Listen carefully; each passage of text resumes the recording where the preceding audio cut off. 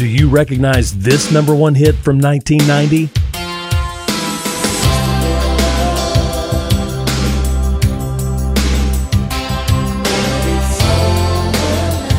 This song reflects a Hollywood mindset that love is just a feeling.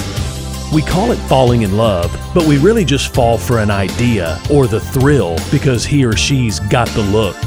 When you open up God's book, you'll discover that true love is an act of the will and not based on how you feel. If your relationship with God is based on how you feel, that's a bad deal. 1 John 4:10 says, "This is real love, not that we loved God, but that He loved us and sent His Son as a sacrifice to take away our sins." It must not have been love if it's over now, because salvation is an act of God's sovereign will. It's the love of God that saves you, and it's His love that keeps you saved. I'm Pastor Heath from Woodland. Think about it.